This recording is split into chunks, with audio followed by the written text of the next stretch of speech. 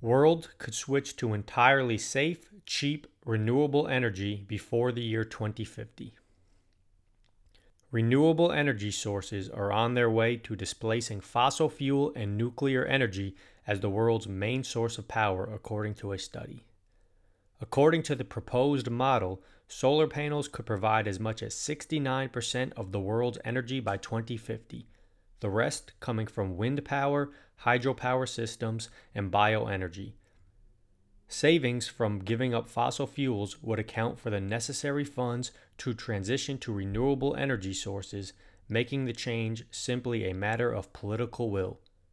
Story found via Global Positive News.